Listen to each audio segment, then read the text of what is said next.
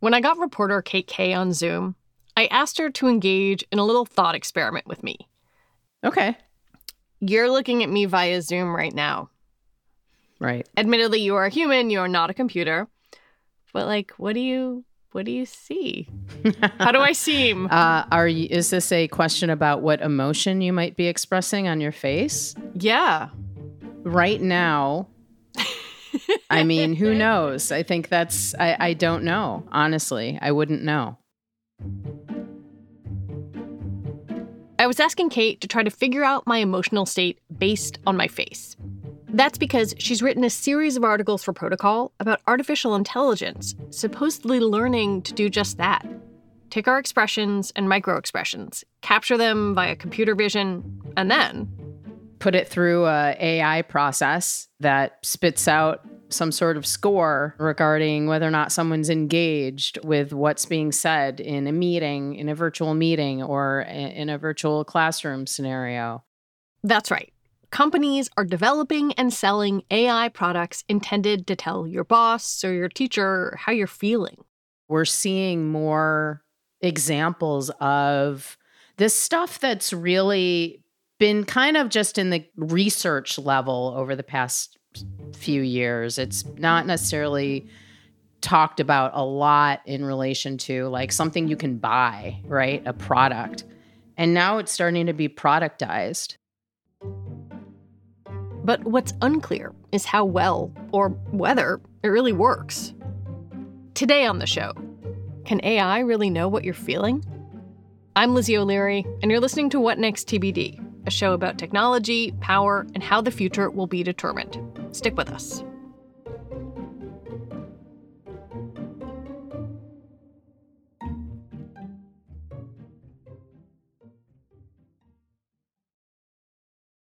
I think AI, to a lot of people, can be extremely confusing, what it can do and what it can't. I think some people might be familiar with predictive text. That's a fairly clear example of a machine can look at lots of examples of writing and learn to suggest some common phrases. Emotion feels different. I wonder if you could explain what emotion AI is.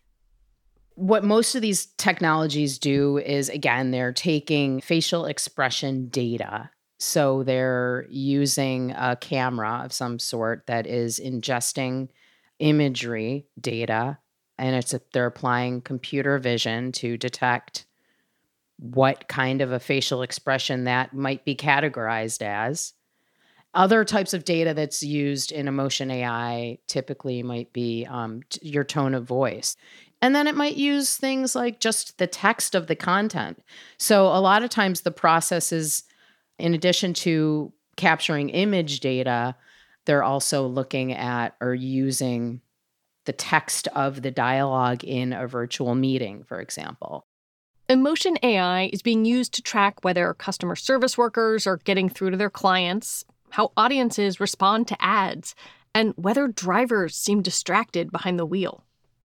I was really struck in one of your stories about kind of the human problem of sales during the pandemic, that sales is an occupation that requires so much attention to these little cues, to tone of voice, to the smile, to the eye that wanders. And it's really difficult to do it online. I wonder if you could walk me through how these companies propose to utilize emotion AI in sales. One company that I write about is called Unifor, and they have software that they sell for sales, and they sort of come out of the world of customer service technology.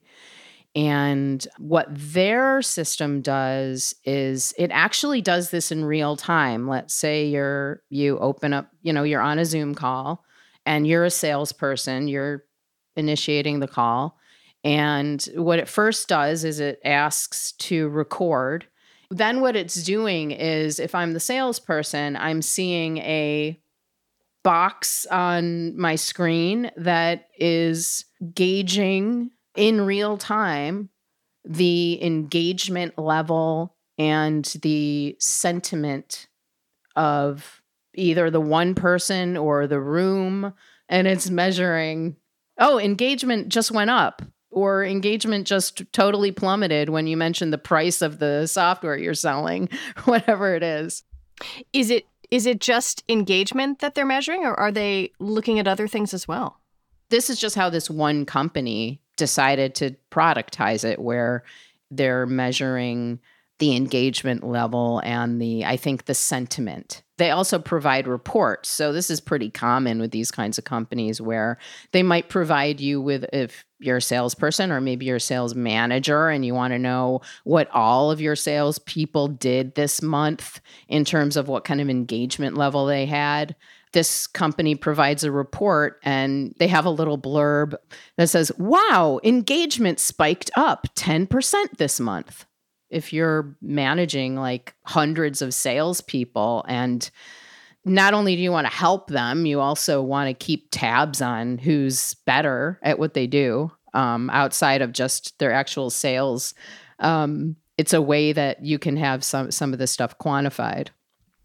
The idea of, recording and evaluating sales experiences isn't that new. I think a lot of us are used to, let's say you call some customer service line, you're used to that little thing that says this interaction may be recorded for quality control or blah, blah, blah, blah, blah. But this goes further, in part because it is real time. What does the evidence say about whether machine learning can accurately read emotions? Well, there has been research done recently that suggests that it doesn't. In a large study released in 2019, a group of psychologists found that inferring emotions from facial movements is incredibly difficult. They spent 2 years looking at data and examined more than 1,000 underlying studies. Human feelings, they said, are simply too complex to be gauged from expression alone. If I scowl, I might be angry, but I also might just be confused or having trouble seeing something. Moreover, different expressions can mean different things depending on culture. People being able to assess this stuff is highly questioned. And I think we have to remember that, just on its own as a base level question to ask before we ask whether or not technology can do it. What do you know about how these models are trained? What were they trained on in order to recognize what my face is doing and what I might be thinking on the inside? I mean, the world of AI, there's a whole labor force based all over the world in countries where the labor is a lot less expensive. People are just hired to label and annotate individual pieces of data that are then fed into AI systems to train them. They hired people who just do this kind of data labeling for all sorts of AI, and they gave them guidance for what would be considered a happy face versus a sad face, or a confused look versus a engaged look, or whatever it might be. And if there's a discrepancy among multiple data labelers about what it should be, then they would sort of only include it in the data set that's used to train the AI if there's agreement among more than one data labeler about how it should be labeled. I mean, the example that's often used when we talk about data labeling is like, oh, people looking at images of apples and bananas. Like, yeah, we know the difference between a dog and a cat and an apple and a banana. Nobody's going to argue about that one. Facial expressions are a little different. Shouldn't they be considered something different? But it sounds like the train has sort of already left the station in terms of products being created, whether or not that kind of reliance is accurate. The train's left the station in terms of products being introduced, and you can probably assume that there's going to be more. Zoom itself is considering integrating emotion AI type assessments into a sales software that they themselves just released that doesn't right now have it, but they're saying, oh yeah, they told me we're seriously considering doing this. if Zoom does it, that's a game changer. It would especially be game-changing for online classrooms, which are a priority for the companies making this technology. Intel and a company called Classroom Technologies are developing an emotion AI-based system to run on top of Zoom. Their goal is to help teachers. And the idea is, let's help the teacher kind of gauge whether or not students are picking up on what he or she is teaching. And so, or pick up on whether or not a student might be confused about something, or is a student bored. At this stage, they told me we don't even know how it might be integrated. We just feel like what Intel is providing here is something that could be used as an additional signal for a teacher to use. And so we don't really know what it's going to look like yet. Right now, this all feels like, early proof of concept testing. Did you get a sense from your reporting of the likelihood that something like what Intel is working on is going to become a product sold to educational markets? A company like Intel, they can call it proof of concept, but that is part of the process of turning something into a product ultimately, and sort of just vetting, whether or not it should be or could be or would make sense to do that. So it seems like whenever there are technologies that have been adopted, if there's a way to add a new feature or a new thing or find a new market for it, it's going to happen. If we look at the fact that Zoom is possibly going to integrate emotion AI into a sales software, Zoom's used for classrooms all over the world. If Zoom sees value in having this emotion AI stuff in a sales setting, maybe sometime down the road it ends up as a feature in your classroom. When we come back, investors see gold in the AI hills.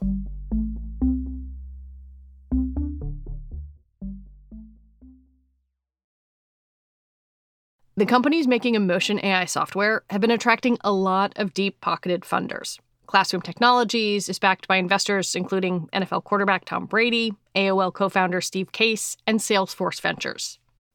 In all your reporting, I was struck by the valuations on these software companies and the investors and the amount of money that is behind this.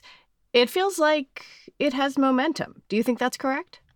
Just the idea of emotion AI being incorporated into this stuff isn't necessarily what's driving the momentum, but you can look at a company like Uniphore, as I used it as an example, which recently got a Series E, that's many series in, round of funding of $400 million. That's a lot of money.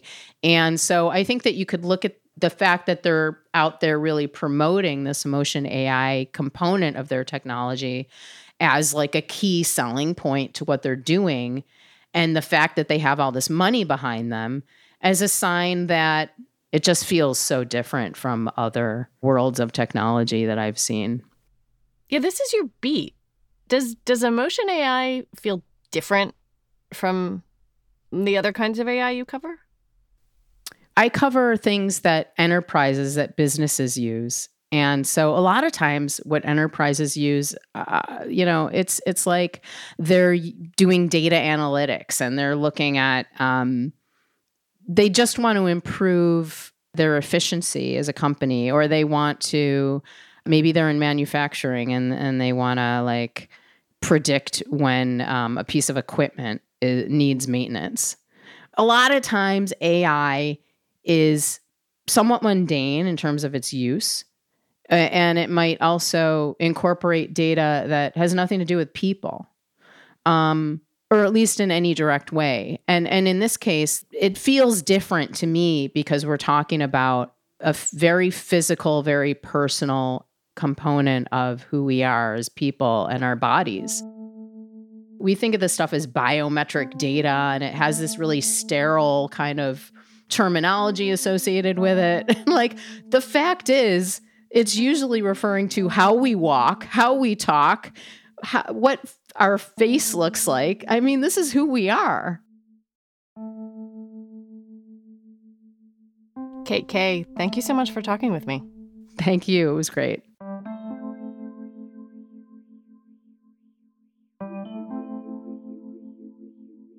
Kaye covers AI for Protocol.